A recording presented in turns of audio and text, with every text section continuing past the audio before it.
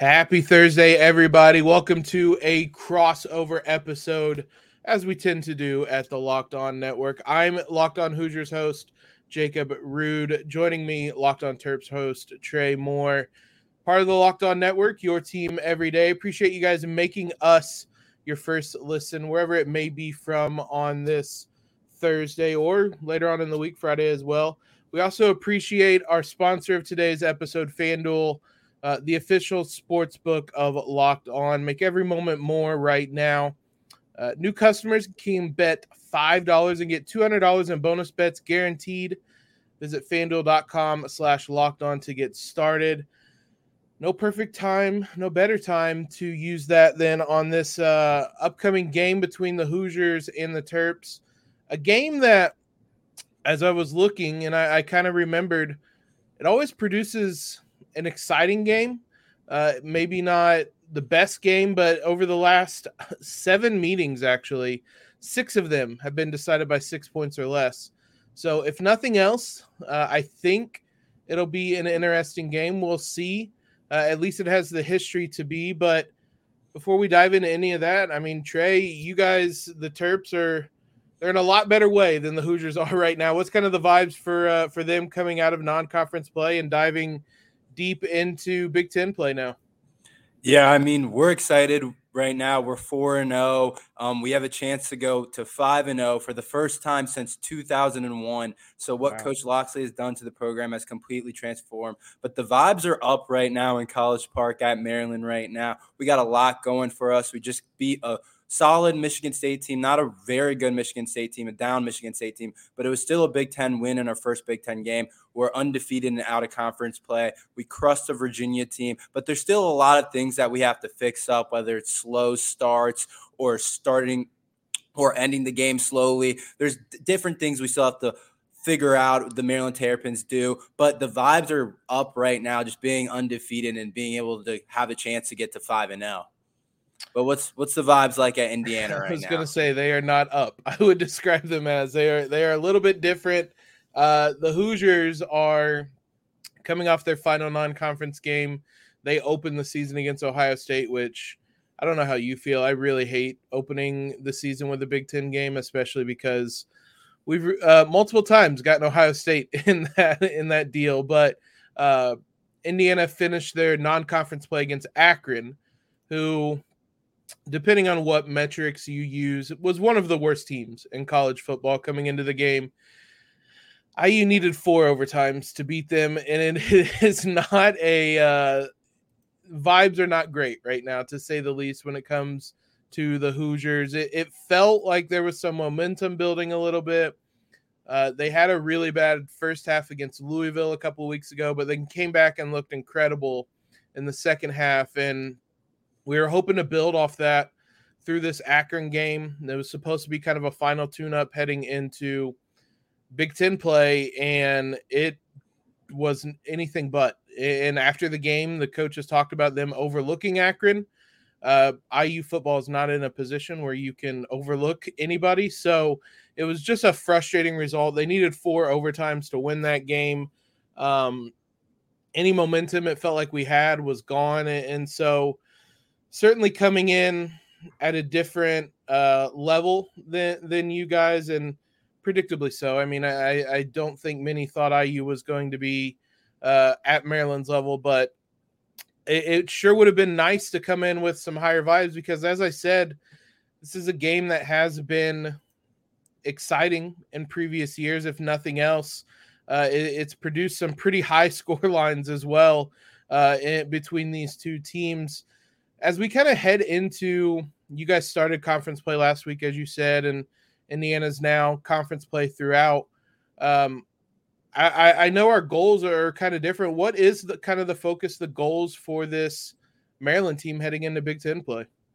Yeah, I mean, I think this year we have a chance to get to 9 wins. And if you look at it, every single year Coach Locksley has been the coach, we've added at least 1 win. So 2 years ago, we had 7 wins. Last year, we had 8 wins. So we have a chance, I think, to get to 9 wins, but we have to win the games like this against Indiana. We have to win the games that we're supposed to win. I don't expect us to beat a Penn State and Michigan or Ohio State. We're not there as a program. Obviously, those are the elite. But if we want to get to 9, maybe even 10 wins, we basically have to go undefeated outside of those 3 teams in the big 3. But that's kind of our goals. And then going into a pretty big bowl game, I would expect from the Maryland Terrapins. I mean, it's the last year with Talia, so I don't know what's going to happen next year. There's a lot of question marks. A lot of people are going to be gone. We had like 8 guys on the Senior Bowl invite before the season, the preseason watch list for the Senior Bowl. So overall, I'm unsure of what's going to happen this year or next year, especially with conference realignment and Washington, UCLA, and all those teams coming in. I don't know if Maryland can stay to that. Right now, I'd say we're the 4th, 5th best team in the Big Ten. I don't know if Maryland can stay there, or I would say they can't stay there with those programs coming in next year. So right now, we have a chance to do something special, getting to 9, 10 wins that we might not be able to do in a while. So I think reaching that goal could be really great and just improving on another win in the Maryland Terrapins program overall. But what's the goal for the Indiana this year? What are you guys hoping to go at? Survive the Big Ten East for one last season. It's funny that you mention 4th, 5th best team in the Big Ten, which I don't disagree with, but you're also the 4th best team in the division. I am so glad that the divisions are gone. I know you can Maryland fans can relate to that. IU, bowl games are never really expectations at IU. It's just not really where the program's I don't want to say ever been, but in recent years particularly, it looked like we had turned a corner with Tom Allen in 2020. A lot has changed since then, and IU has completely fallen back to square one, really. And so we're back in a position where there's just no wiggle room. You're going to lose the Michigan, the Ohio State, the Penn State games, and you just got to hope that you can find a couple wins in Big Ten play and maybe make a bowl game. But this isn't probably one of those games, though. Again, as I said, this game has been close, if nothing else, in previous years. So let's dive into some previews a little bit more in depth on these.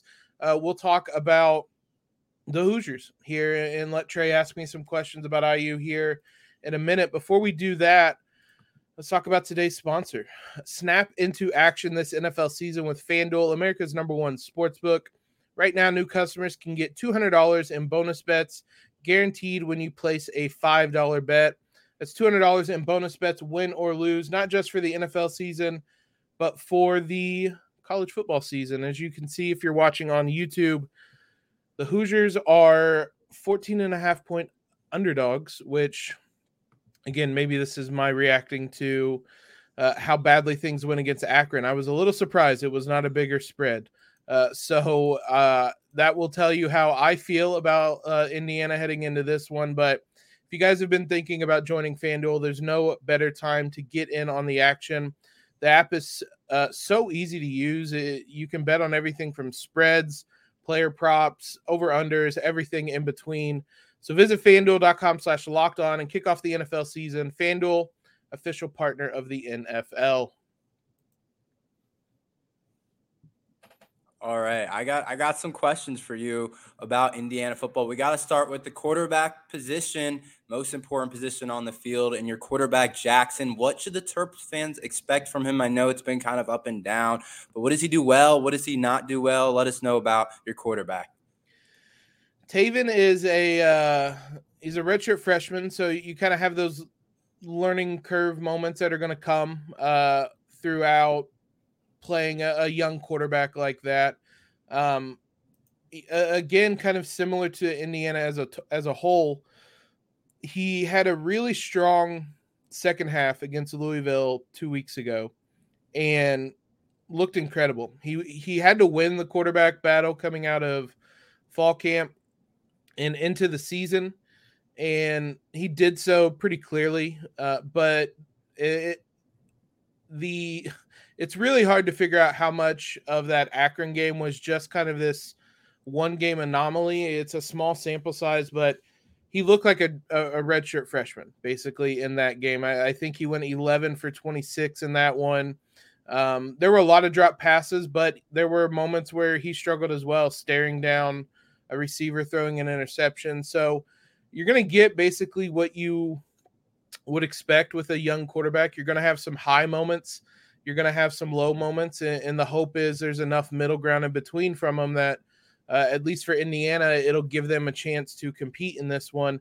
He hasn't really held Indiana back or anything like that throughout his first handful of games. He was the reason, in a lot of ways, Indiana came back in that Louisville game. He was incredible in the second half of that game. So he's helped Indiana along more than anything else, but he is coming off a down game individually against Akron. It's going to be interesting to see kind of how he responds to playing as poorly as he did. He admitted as much, and see as a young quarterback how he responds to that heading on the road in the Big Ten for the first time. No, yeah, that makes sense. Okay. Jalen Lucas, second on your team in receiving and first in rushing. What kind of player is Lucas for the Terps fans who don't know? Yeah, I mean, to that point, a dynamic player. I use best offensive player, someone that they need to get the ball to a lot, and they haven't always as much. But he is IU's most dynamic, explosive player. He was an All-American last season as a kick returner, and came into this season with high expectations. Again, it with a small sample size. I mean, one of IU's only other game was against Indiana State, which is an FCS school, and he had 2 touchdowns in that, but it's an FCS school. So we've kind of leaned a lot on that Louisville game and the game last week. They played Ohio State at the beginning of the season. Playing Ohio State at any point is not going to go well for Indiana. And in the first game of the season where you're trying to figure out a quarterback, we've kind of had to like throw that game out because everything about it was just really odd. But in the last 2 games, Jalen Lucas had a 100-yard receiving game against Louisville and was dynamic there, but then did not have a target in the passing game against Akron, which speaks to some of IU's issues in terms of play calling and things like that. So he's a dynamic player, explosive player. They'll line him up in the backfield. They'll line him up in 2 running back sets in the backfield. They'll put him out wide. They'll put him in the slot. They'll move him all around the field and try to get him the ball in space. And absolutely, if there's anybody that Maryland is going to have kind of at the top of their scouting report on that side of the ball, it's going to be Jalen Lucas, because he's certainly the player most capable of turning any play into a big touchdown, and someone that so far for Indiana has been their most explosive player. Yeah, no, I definitely think he's number 1 on our scouting report of a guy that can kind of break our defense in ways that a lot of other players might not be able to do. He's a special player, so we definitely got to look out for him. But what about the rest of the running back room? I know that Christian Turner and Lucas and Henderson all get carries. What should Maryland expect to see from the rest of the running back room and overall? Yeah, Josh Henderson is kind of number 2 on the depth chart in terms of the running back room. He didn't play last week, so his totals aren't quite as high, but he's kind of the complement to Jalen Lucas. Zoom and Boom was the name that I saw, that kind of a fun little nickname to him. Jalen is kind of the fast, explosive one, and Henderson's the one that'll run you over a little bit. As I said, he didn't play against Akron, but Christian Turner did. That might be a familiar name to some longtime Big Ten fans. He spent a number of seasons at Michigan, went to Wake Forest for a couple seasons, and then now is wrapping up his career in Indiana. He played well against against Akron, kind of in that surprise start. So if Henderson is back, he will be kind of the number 1A or 1B to Jalen Lucas. As I said, there's a lot of 2 running back sets where it'll be Jalen Lucas and Josh Henderson in the backfield. IU kind of tries to run an option. I use offensive play calling right now is a bit everywhere, but they will run some zone options, some read options. They'll even try some speed options, which hasn't went well at all, but there's going to be running backs going every which way. And So far, it hasn't been forward a whole lot. I use I use rushing game hasn't been great, but they're going to come at you from every different way, and they're all three running backs are going to play in this one a healthy amount. Okay, that makes sense. Good to know for the running back room. But I want to backtrack a little bit back to the Akron game. What really went wrong? Why was it such a close game? I want to know kind of the details about that.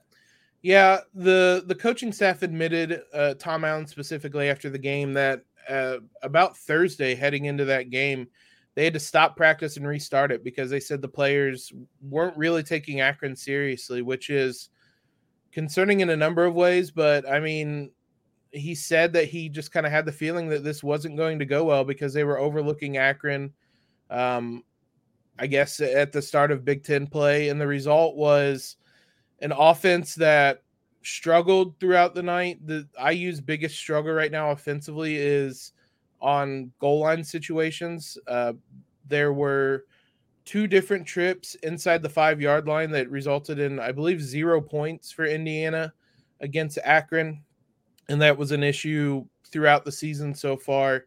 And so the offense really struggled. And then the defense gave up some big chunk plays that it was really boom or bust for them. They had 3 turnovers and a pick 6 as one of them. But then they allowed Akron to rush for over 200 yards. Akron's quarterback had over 100 yards rushing and looked like prime Michael Vick out there at times. So Indiana struggled on both sides of the field, just really inconsistent. Maybe you can write it off to them overlooking it. They're certainly not going to be overlooking Maryland, I don't think, but I was surprised they overlooked Akron. So it was a lot of issues Indiana's had paired with overlooking a non-conference team. So it was a really concerning game for a number of reasons. Yeah, no, that makes sense because the Maryland Terrapins, they have given up some chunk plays on defense as well. That's been a big problem with us as well. So that can really go a long way. That's what kept Virginia out to a 14-0 lead against us. And that's what happened against Charlotte when Charlotte went out to a 14-0 lead against us. It was 2 big plays that we gave up on defensive side of the ball. But let's move over to the defensive side of the ball for Indiana. What's the strength of the defense right now? The secondary, surprisingly, because Indiana came into the season with just 2 starters back from last year. They had wholesale changes, and they did it through the transfer portal. And so there were a lot of questions about this team, especially the secondary. There was really no idea what it was going to look like coming into the season. And they have been a rock for this team so far. As I said, they've had a number of turnovers. They've had 6 interceptions so far this year. Half of those came against Akron last week. But the secondary has just been really surprisingly good and steady. There's been individuals through kind of all over the defense that have stood out. Aaron Casey, linebacker, is going to be everywhere on Saturday, and he's led the team in tackles, I believe, in every game so far this year. So he's going to be all over the place. Andre Carter is going to be the other big name to watch, defensive lineman who transferred in from Western Michigan, and he just has the look of a big defensive lineman, 6'5", 245 pounds. He's kind of created havoc on that defensive line for the Hoosiers. Has a couple of sacks, 5 tackles for loss. He's a handful for offensive line. So there's a couple guys at each level, but kind of overall, it's been the secondary that I think has looked best and has been the strong suit for the Hoosiers. So they're going to certainly going to get a test this week against Talia. Yeah. Last question. Can you give me an X factor that maybe Maryland fans aren't looking out for, even Indiana fans might not be looking out for, that could be the potential difference in the game for Indiana? Yeah, I would say it's the play calling offensively. When Indiana really opened things up against that Louisville, or in that Louisville game, they trailed 21-0 at halftime, came out in the second half and opened up the playbook, let Taven throw the ball a lot more, and it led to a big comeback. That's when Indiana has looked its best this season. Unfortunately, they seem really focused on trying to run the ball, which they haven't done well really so far this season. So that was one of the issues in the Akron game is they just didn't really try to do a whole lot of downfield passing, and the receivers were struggling anyway and dropping passes. But offensive play calling, I think, is going to be a big X factor for Indiana. If they kind of let Taven throw the ball a little bit, I think it could be a interesting game. But if they come in with the approach that they had against Ohio State and through a lot of that Akron game of like wanting to establish the run, it's going to be a long day because they haven't been able to establish the run for most of the games this season. So that'll be a big thing I'll be watching in this one. No, that makes total sense. What you got for me, though? We'll dive into some questions here in a second to talk about the Terrapins and see if there's an upset potential for the Hoosiers in this one.